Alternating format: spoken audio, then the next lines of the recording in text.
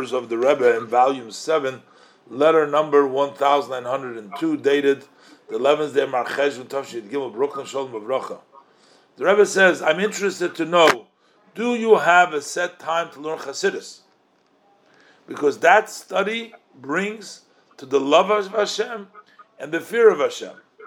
And the Rebbe says, it says to the laws of the Rambam in Yesod HaTorah in the beginning of chapter 2, that these mitzvahs of loving Hashem and having fear of Hashem, those are the constant mitzvahs. They're always obligated.